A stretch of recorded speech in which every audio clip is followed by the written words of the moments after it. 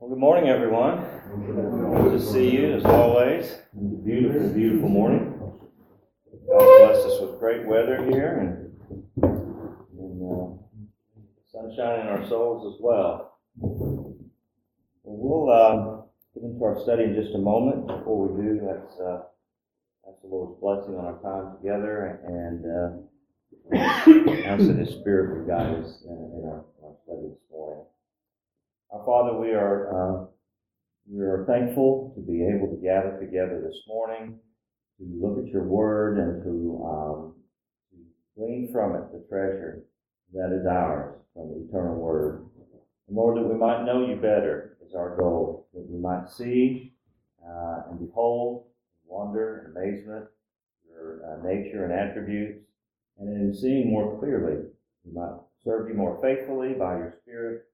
We might share the truth that we're learning with others, that it might be encouragement to them or in some way used by You to bring them to Christ, or to build them up in their most holy faith.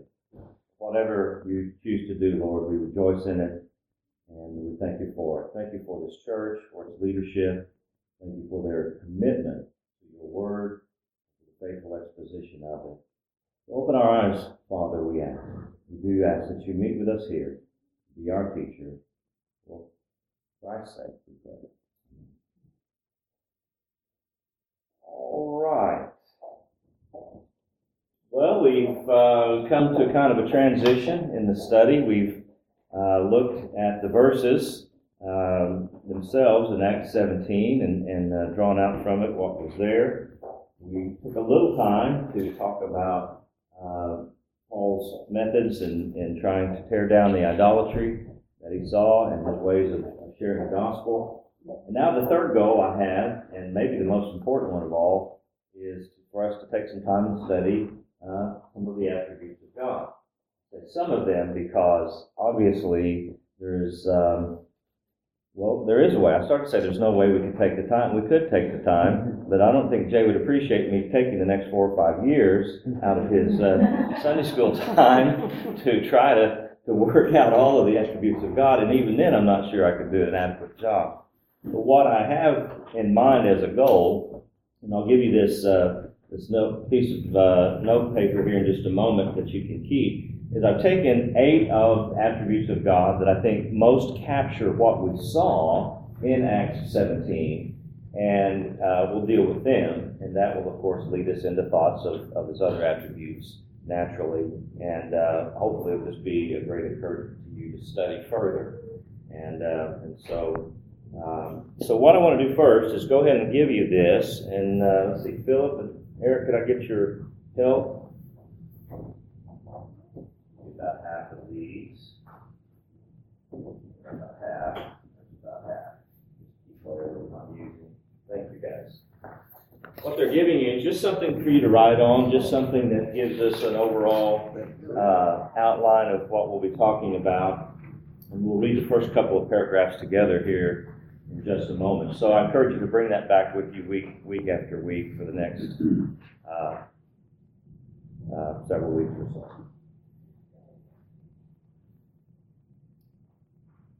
If you do have something to write on, now that you have those pieces of paper, something to write with, that is, let me give you, just right at the very front end of this, some references and resources for further study.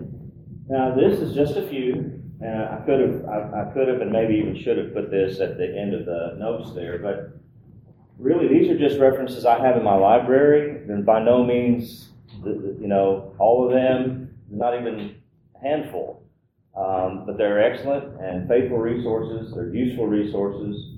And so let me give them to you, and if you want, you can be encouraged by studying them. First of all, something that we probably all should have, or all do have, at least in this church, is a Westminster Confession of Faith. And it's this chapter 2 of God and the Holy Trinity. So that's one of the references, just very, very concise and brief summary statement there in the Westminster that will go along with what we're going to study in the coming weeks.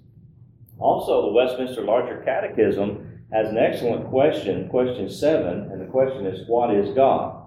And so if you have access to the Westminster Confession, you probably also have a document with the larger catechism.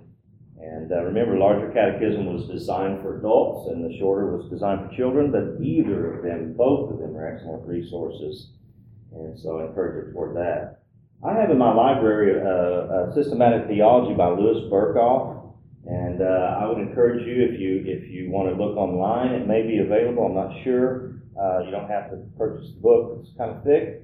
But if you look at part 1 of Louis Berkhoff's Systematic Theology, the Doctrine of God, you'll find that there's excellent resources.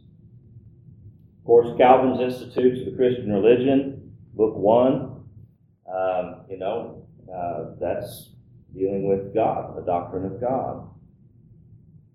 A book that I believe when you go through the new members class here, we get or have access to, and that's A.W. Pink, Arthur W. Pink, and the Attributes of God. We have copies of that in our library here at the church if you'd like to borrow one of those to read it and then return it. And then a theologian, if you want to dig deeper. Now, all of these are excellent resources. It's not like levels of teaching about God. They're all thorough. But if you have insomnia and you want to go deeper in verbiage and length of thought and depth, generally speaking, A.W. Pink read one of the Puritan theologians named Stephen Charnock. And I have his book in my library, and it's about that thick, and it's called The Existence and Attributes of God. Stephen Charnock from the 18th century, early 18th century, I believe. And he does an excellent work. He does excellent work, as all the Puritans did, on the nature of God. Of course, John Gill, the Baptist theologian, he has a book called The Body of Doctrinal Divinity. I have that in my library, and John Gill is also no slouch when it comes to verbiage, but he's also very thorough. So those are some references. There's no doubt probably many you can think of, some of those that you have in your library. These are just some that I would encourage you toward. Which one? The last one was John Gill. It's called A Body of Doctrinal Divinity. And the one I have is actually 2 books put together. I'll have to look. I don't know if it was 2 books originally, and I have it in one form, but it's called The Body of Doctrinal and Practical Divinity. I don't know if that was originally 2 of his works. I had it combined, so it doesn't matter. If you type in John Gill, Body of Practical Divinity or Doctrinal Divinity, you'll get that resource. So those are some of the things just to encourage you for further study. You don't have to do that for our time together, but it's always nice to see those perspectives as well. All right, well, let's read the beginning paragraph here. And then I did leave you some space in between each of those, just jot notes down. And you can, that's the place where you can write in there, Ronnie is way in over his head. That's where you'll make that note. And I know that. So I just wrote in here that God is a person. Not, of course, a person like you or me. We are created. He is uncreated. We are changeable. He is unchangeable. We are limited. He is unlimited. And on the list may go.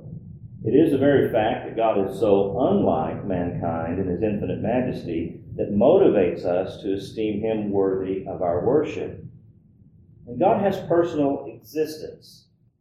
He is a real living being, and therefore it's appropriate that we refer to God using the personal pronouns he, him, and himself. Right? That's what his words, it's the way he reveals himself. There's a lot of things going around today in Christian circles. I don't know why the debate is there, but it seems endless of how we should refer to God. If there's any question about how we ought to refer to God, let's default back to how he reveals himself to us. What he says of himself is always the right way to refer to him, and leave our own imagination and political correctness out of it. So that's just a caveat. But we do use the terminology person of God, and that's this study I'm calling Person of God, as a reference to those attributes of his that belong to him alone. In other words, no other being in the universe can legitimately claim them. The attributes we're going to look at, we can't claim for ourselves, even though we are, in fact, created in the image of God. He has attributes which are divided into those that are communicable, those ones that he has communicated to us in creation and his likeness, and those that are incommunicable, those that cannot and will not be communicated to us. So we're looking at the ones that are the things that are true of him and him only, and no other being whatsoever. And so God is unlike any other being because he's infinite. He doesn't know any bounds. There are no boundaries, restrictions, limitations in God.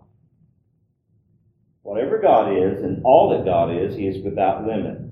And then here's a quote from Novatian, who's a 3rd century Roman historian and churchman and theologian. He said this: God is greater than mind itself. His greatness cannot be conceived. Nay, could we conceive of his greatness, he would be less than the human mind which could form the conception. All our thoughts about him will be less than he is. Isn't that good? All our thoughts about God, no matter how high and holy they are, and how biblical they are, will be less than he is. And so I want to encourage you with that. Now I put 1, 2, 3, I think there's 8, 4, 5, 6, 7, 8 attributes of God. Probably only have time to look at the first one today. So we'll take 1 to 2 per week, depending on the time. So the first one you see there is God in space. God and space. If you open your Bibles to Isaiah 40, and we want to look at verses 12 to 26. I'll just ask someone if they would, once we all get there, to read Isaiah 40, 12 to 26. And again, to form our thoughts about God, we need to think God's thoughts after him. God has revealed himself truly to us. He has revealed himself savingly to us. And so we begin with God's own admonition to his people in the Old Testament, and where he speaks of his being uncreated and infinite. So someone read Isaiah 40, beginning in verse 12 down to 26. He has measured the waters in the hollow of his hand, and marked off the heavens by his hand, and calculated the dust of the earth by the measure, and laid the mountains in balance, and the hills in the fair scales. He has directed the spirit of the Lord, for as his counsel had informed him. But who did he consult? And who gave him understanding? And he taught him in the path of justice, and taught him knowledge, and he trained him at the way of understanding. Behold, the nations are like a drop from a bucket, and are regarded as a speck of dust on the sea. Behold, he lifts up the islands like fine dust. Even Lebanon is not enough to burn, nor its peace enough to burn offering. All nations are as nothing before him. They are regarded by him as less than nothing and meaningless. To whom then will you liken God? Or what likeness will you compare with him? As to the idol, the craftsman castle, the goldsmith placed it with gold, and the silversmith fashioned strings of silver. He who is too impoverished for such an offering, selects a tree that does not rot, who seeks out for himself a skillful craftsman, to prepare an idol that will not fall. Do you not know? Have you not heard? Has it not been declared to you from the beginning? Have you not understood from the foundations of the earth? It is he who sits above the circle of the earth, and its inhabitants are like grasshoppers. He stretches out the heavens like a curtain, and spreads them out like a tent of the dwelling. He who reduces fools to nothing, who makes the judges of the earth meaningless. Scarcely have they been planted, scarcely have they been sown, scarcely have their stalks taken root in the earth, but the wind blows on them, and they wither, and the storm carries them away like snow. To whom then will you liken me, that I will be his equal, says the Lord?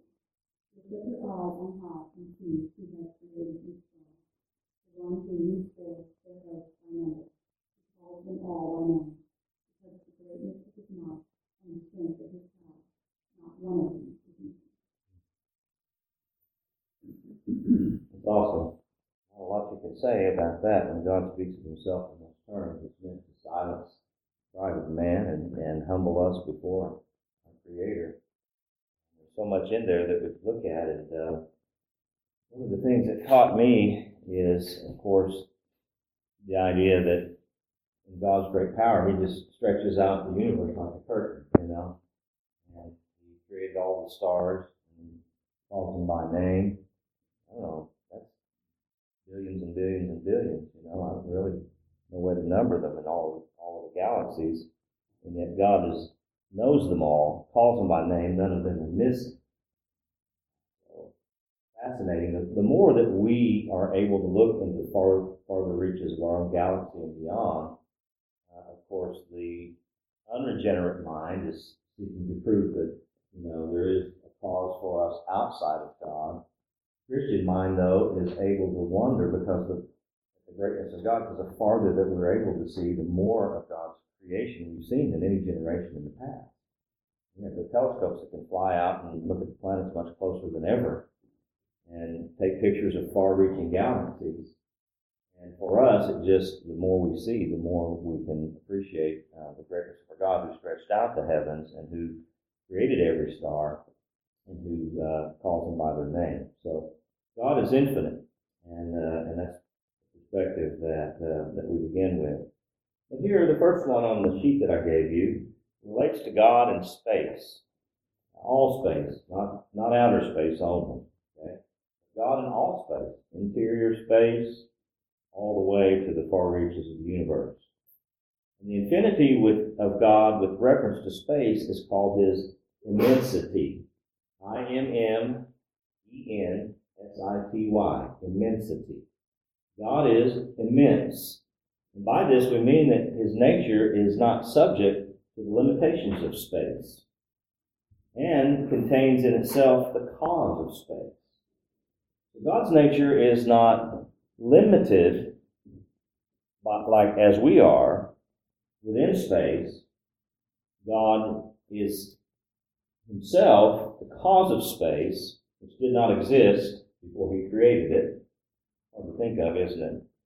And space is that which God contains within himself. Now let's look at some different scripture, and then obviously the nature of this study is that of looking at scripture to bring out some of those places that speak of these things. So we'll look at quite a few places. Jeremiah 23 and 24.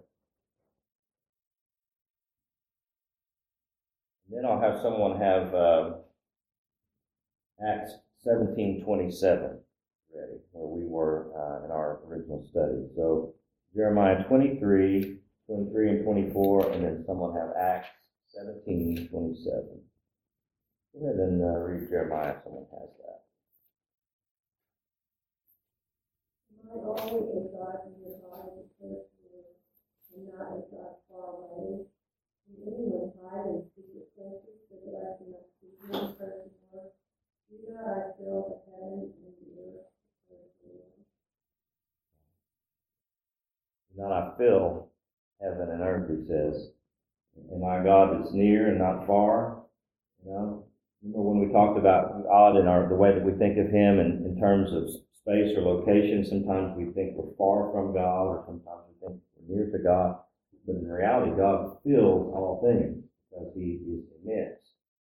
And so he fills heaven and earth. And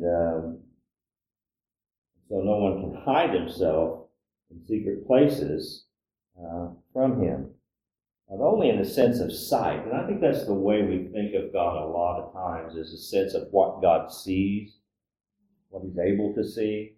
But think of his immensity, not so much in what he's able to see or perceive or know, but where God is. God fills all things. He fills heaven and earth. And so in that sense, God's nature is not limited to any space himself, but he fills all things. Someone read Acts 17:27.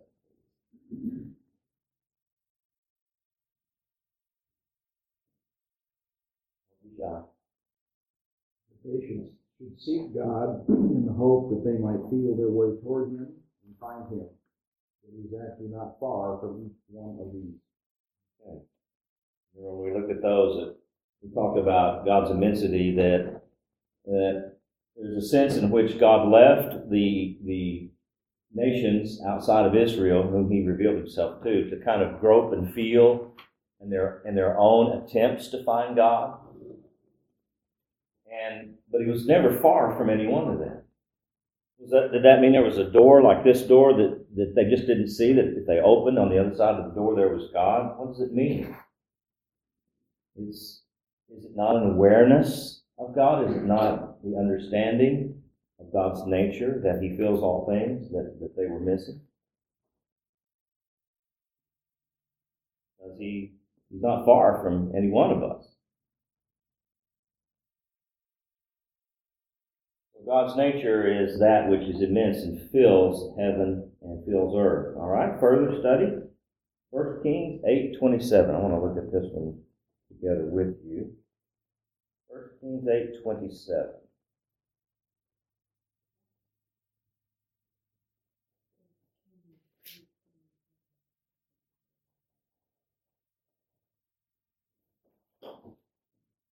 All right, and here the Word of God says, and this is Solomon, okay, who built the Lord a house, right? Okay, and God was pleased and commanded it to be so. But notice the perspective of the believer. He says in verse 27, will God indeed dwell on the earth? Behold, heaven and the highest heavens cannot contain thee. How much less this house that I've built? You can't, in other words, you can't think as the heathen did, that they would build a temple for their God. And even in the Christian sense, or the sense of the Old Testament Israel, you can't think of the temple as containing God. It is where He chose to manifest His glory to the people of God and localize His presence with them for their benefit and for their encouragement. But it was not that the temple contained God in any form or fashion. Now, Solomon says, where are you going to dwell? What particular place are you going to dwell on the earth? The heavens and the highest of heavens, which I take as a reference to the entire universe, cannot contain thee. God cannot be contained within any of the space which He Himself has created. So He is outside of it, and yet He fills it entirely. Therefore, our mind begins to not be able to grasp the concept so much that while God existed before He created space in any of its forms, and He is outside of it, having created it, His presence fills space in its entirety.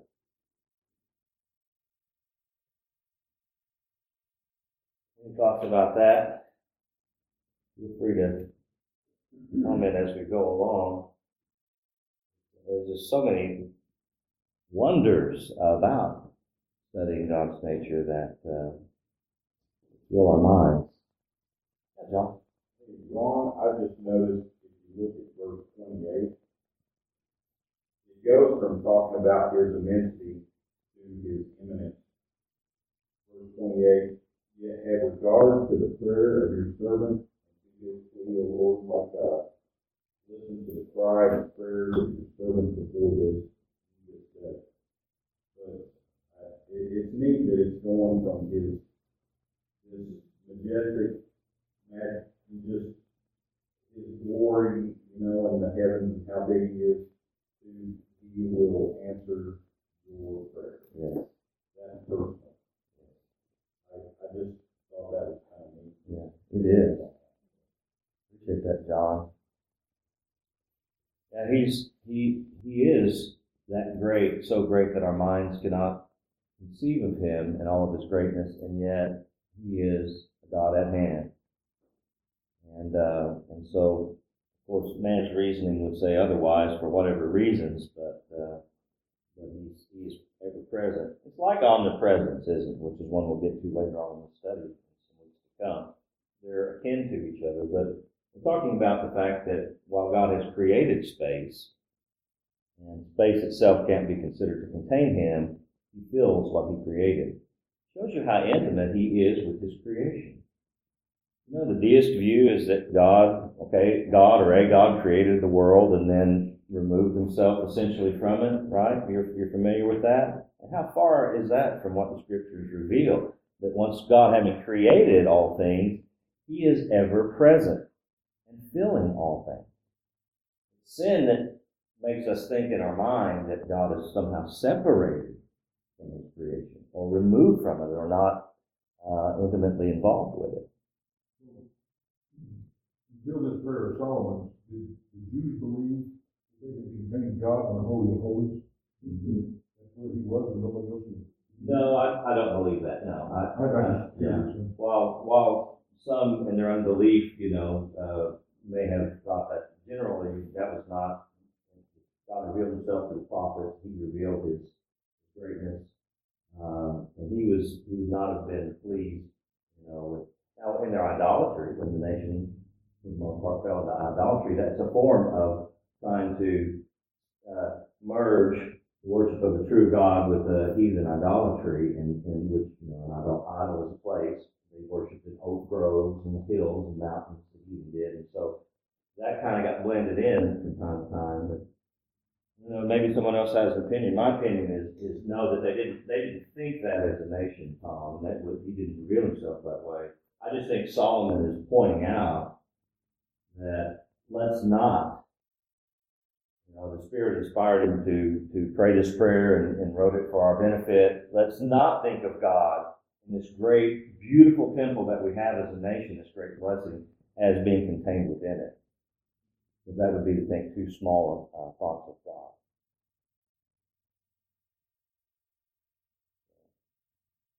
I think we're all prone to that, though. I mean, that's kind of the point of this study. Is I think even as believers, we're prone to want to put God in some sort of a category or a box or a form that fits a comfortable thought pattern for us, and then that's good. I'm there. I've got it. I've got my theology down. I've got my thoughts of God down, and we can learn the truth of God from his word, and it is truth, and there's no deception whatsoever. And yet we must not think that we know all there is to know of God, or begin to think of him as being contained within the creation that he's made. Remember, before there was any creation, in space of every kind, one molecule of anything whatsoever that now exists outside of him, there he was, and always existed perfectly happy and perfectly holy. While God fills all things, he's not his creation. I guess this, Ron and I talked about a little bit in India,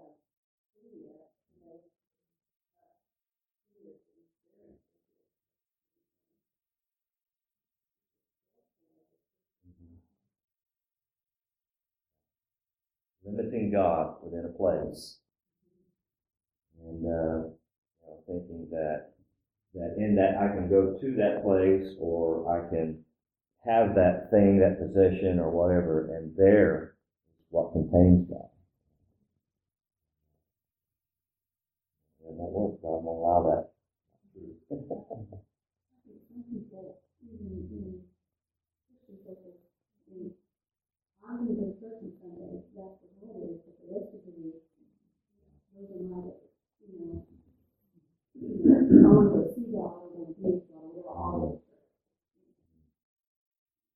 It sounds dangerous when you verbalize it like that, doesn't it? If I want to go see God, I'll go to church. I know exactly what you mean by that, but it's a surprising thought to me, and God forbid that we as religious people should think that. I think that is a possibility, like we were talking about what Tom said. It's a tendency of our old when nature. you're religious, but you don't actually know God, you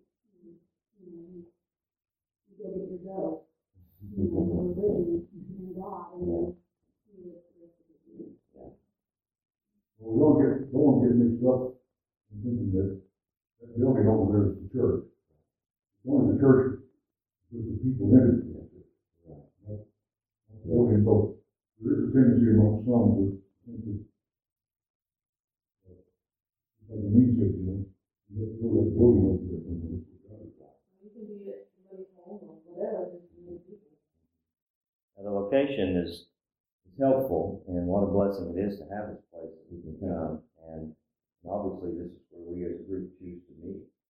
But it's the people, as you said, the people of God, and the presence of God. The key thing is the presence of God. And in the sense of his immensity, we're here at Grace Bible Church not expecting that this is where God is contained, as you said. But this is where he's privileged us to meet and consider his presence, consider his glory, and exposit his word, and partake in the sacrament. So in the sense that Donnie said, we don't think of it this way. I pray none of us do. But when we go from this place, we don't consider that we're going away from God. We don't consider that we've met with God, which we have, because we've agreed together to worship him in this place. But we don't think of moving away from God when we're not here and moving toward him when we're here, because it's not in that sense of space, time, and distance. God is immense. He's ever-present. Go back to Paul's words, we read and do and have our being in him. Wherever we are, so he's present. That gives you a lot of comfort, too. I mean, in all types of areas, you think of the comfort that brings. How many times, just being honest, have you, like me, felt lonely? And you felt like you're just out there, you know?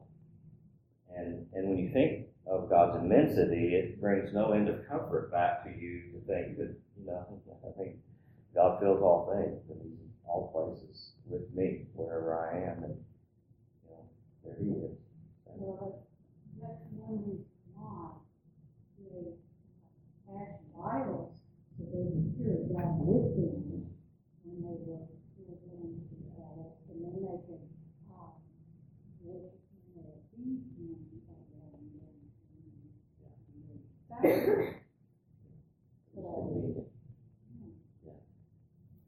Yep. All right. Well, let's read Genesis 28 for further instruction about the immensity of God. Notice we're referencing a lot of Old Testament texts, and we're not excluding the New Testament by any means. But I want you to think about, as we go along and look at the attributes of God, how often we're referring to the Old Testament, and how important it is that God was truly and faithfully revealing himself in all of his glory in the Old Testament times. All right, Genesis 28, verses 16 and 17. And this is the occasion, you guys will remember, when Jacob dreamed a dream, and he saw the ladder ascending up to heaven, and the Lord stood above it, and the angels were ascending and descending. And he says in verse number 16, "And Jacob awoke from his sleep, and he said, 'Surely the Lord is in this place, but I did not know it.' And he was afraid, and he said, 'How awesome is this place! This is none other than the house of God, and this is the gate of heaven.'" All right? Now, I would have said something like that too. This is an awesome place. This is the place. I mean, that's the ladder. It goes from heaven to earth. God's up there, the angels. How awesome is this place? True. But while Jacob called the place that he had slept and dreamt there, and God gave him that vision, the house of God, and he reveled in that place out in the open wilderness, what did he mean by the fact that it was the house of God and the gate of heaven? Because I do not believe he meant that in the sense of like some science fiction movie would say it today. You go through, you search the world over and you find the gate that finally takes you to the other world or whatever. He didn't think of it like that. He wasn't saying that and expressing his joy and his emotion at those terms. So what, and again, the key, I think, is in the last part of verse 16. To kind of point you in that direction. If you're not already there. Bonnie, go ahead. He wasn't aware. God was around him.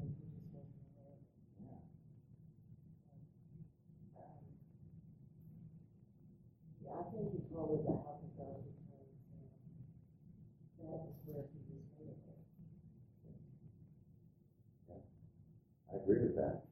because he was in the wilderness. He was essentially out in the open wilderness. No structure, wasn't a particular place that God said to go to. I mean, God led him and was directing him, but he's out there.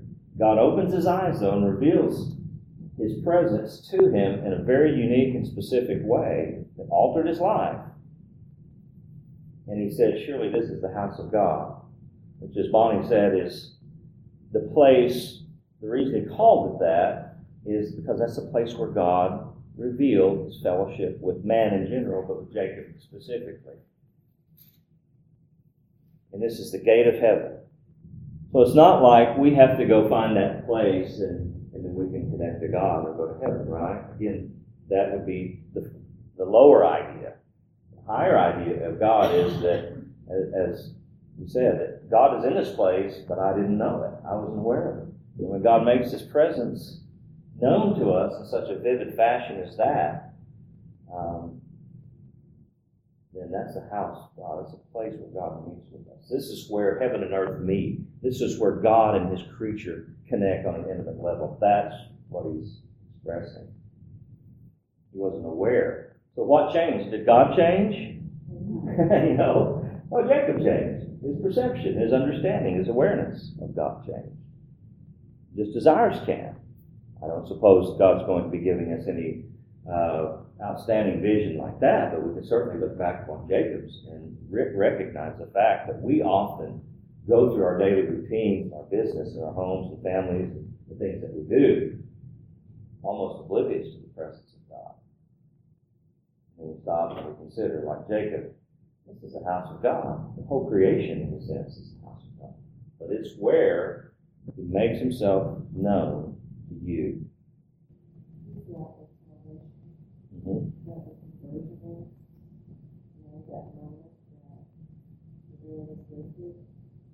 Right pleasure, conscience, and soul. I mean, it's really a picture of that. It is. It's a picture of our salvation. God lifts the darkness of our sin, and we behold him, behold Christ, aware of him, when before we may not have even cared, been concerned, or if we were, it took little of our time and our attention. Hey, Ron? Yeah.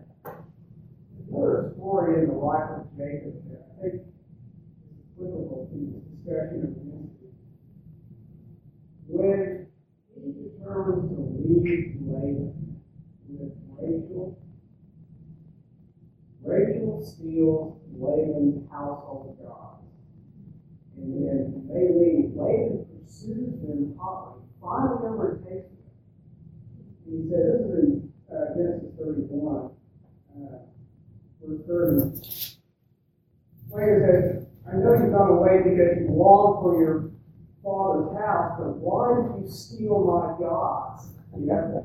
So there was this aspect going on of, I've got my, whatever they were, these fashionable things, that for him did everything. The God that he knew and worshipped, perhaps looked to bless his house, and when those things were gone, for him, his whole household now is lost the gods of his family. And that says the backdrop, Jacob's also understanding, well, I'm out here where I am, this is the house of God. Totally different understanding of the immensity and presence of God. So we don't hope don't have anything that we would say, well, this is my God whom I trust. That we might practically, this is my, whatever it is, as long as I have this, I feel pretty secure, in life. But it's interesting display of understanding of the immensity of God versus local life. Yeah, it is. Drastic contrast there. Yeah. He hotly pursued it. Yeah, as you said. And, you've got my gods.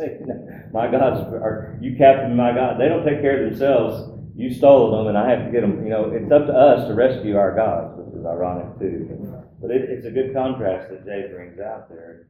How much higher and more noble and more fulfilling to the human mind are our thoughts of God in a Christian sense than in the limited and fallen sense. All right, one more place. We'll have to move quickly, but we do have just enough time. Psalm 139. Now, I almost want to just park and camp in Psalm 139. Such a great, great psalm. And especially when speaking of the majesty of God's creation and wisdom and power. Let's just focus in Psalm 139 on verses 7 to 10. The psalmist writes, "Where can I go from thy spirit? Or where can I flee from thy presence? If I ascend to heaven, thou art there. If I make my bed in Sheol, behold, thou art there. If I take the wings of the dawn, if I dwell in the remotest part of the sea, even there thy hand will lead me, thy right hand will lay hold of me. If I say, surely the darkness will overwhelm me, and the light around me will be night, even the darkness is not dark to thee, and the night is as bright as the day. Darkness and light are alike to thee." He's asking, where can I go? We could ask the question this way, maybe just put a little point on it. Where is God not? Yeah. He's not nowhere. There's a double negative for you. He's not nowhere. There's nowhere he is not. Because he said, if I go up to the highest heavens, you're there. We would expect that. I'm thinking. But he says, I go to the depths of the place of the dead, Sheol, there. If I went out on the wings of the dawn, went to the highest place of the earth, the depths of the sea. Essentially, the psalmist is painting a picture in our mind of thinking of the most remote place that you could think of, the farthest reach of your imagination. So just a moment, go ahead, let your mind go as far out into space, not far out 60 style, but far in your thinking as you can, or the most remote place on the earth, heart of the earth, the center of the earth. Any place that's remote to you in your thinking, the most farthest reaches that you can think of, God is there. There is no place that he is not, and he is present there in the same sense that he is present here at this moment and every moment. For us, it's a hard concept because we can immediately come to an end of our thinking. You know, I think of maybe beyond all the galaxies. That was the place my mind went. Beyond all the galaxies that can be God created. There's somewhere out there somehow into the road sign. You know, if we could take a spacecraft and go that far, which you can't. If we could, you finally could, you know, the road stops here. The universe stops here. Outside of that, God's presence fills that place, whatever it may be called and whatever it is, as much as it does fill this entire universe. Here's one more thing that I thought was cool. Not my thoughts. Most of these aren't. Somebody wrote, and I've copied it here, that God is not contained within this universe, but the universe is contained within God. Our galaxy, the Milky Way, is spinning at an estimated speed of 490,000 miles per hour. That's fast. 490,000. That's how much they estimate the galaxy is spinning. That gives you a perception of just how big the Milky Way galaxy is. And it's estimated at that speed it would take 200 million years to make one rotation. The brains can't think of this stuff, but they can. There may be 1 billion other galaxies in the known universe, and yet the universe is contained within God. That's how great our God is, how awesome he is. Seated in heaven, and he has to humble himself to look down upon all the creation that he's made, even the vast universe with all its infinite galaxies. Amazing, awesome God. Well, how does God's immensity affect our thoughts of him? How does it, we mentioned comfort, which is a practical outcome. How does knowing of God filling all things, this presence filling all space. And there's no place that God does not fill. How does that affect your thoughts of Him and your relation to Him? That'd be awesome. Actually, the Lord really has to use it. Not everything is awesome. Do that. So worship is a That's natural. worship that is beyond our mind. You're not really willing to let God be God, are you, Sandra? I'm needing to be God. I do too.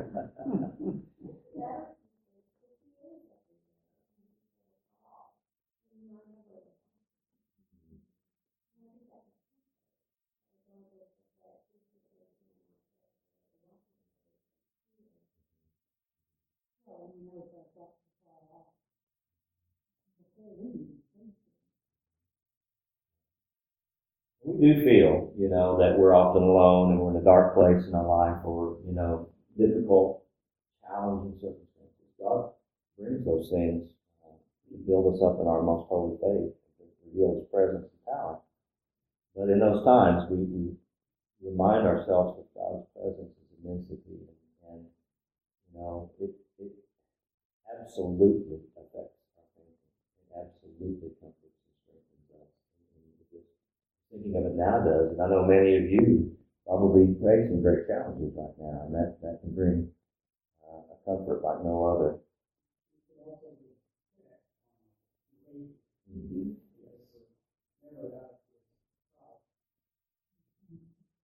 It's not like, I hope that what I said, Yeah. it's not playing. Right. Might inform me of something you didn't know otherwise. God's got an audio tape that He catches everything on. Yeah, that's true. It's a check to our behavior, and as it should be, because we think that we can hide ourselves from God. I was just thinking that it brings me to a place of humbleness because how can I even think that I'm who I am without including God in that? So really got a humble thing. Very humbling. Exalt God in our thinking and humble ourselves is the best spiritual exercises that we can do. The place that we ought to remain, God willing. Well, all right, very good. That's God in reference to space. We'll pick up next time with God in reference to time. And appreciate all of your input and your thoughts. May God use this study to encourage you where you are and bless you and walk with Him.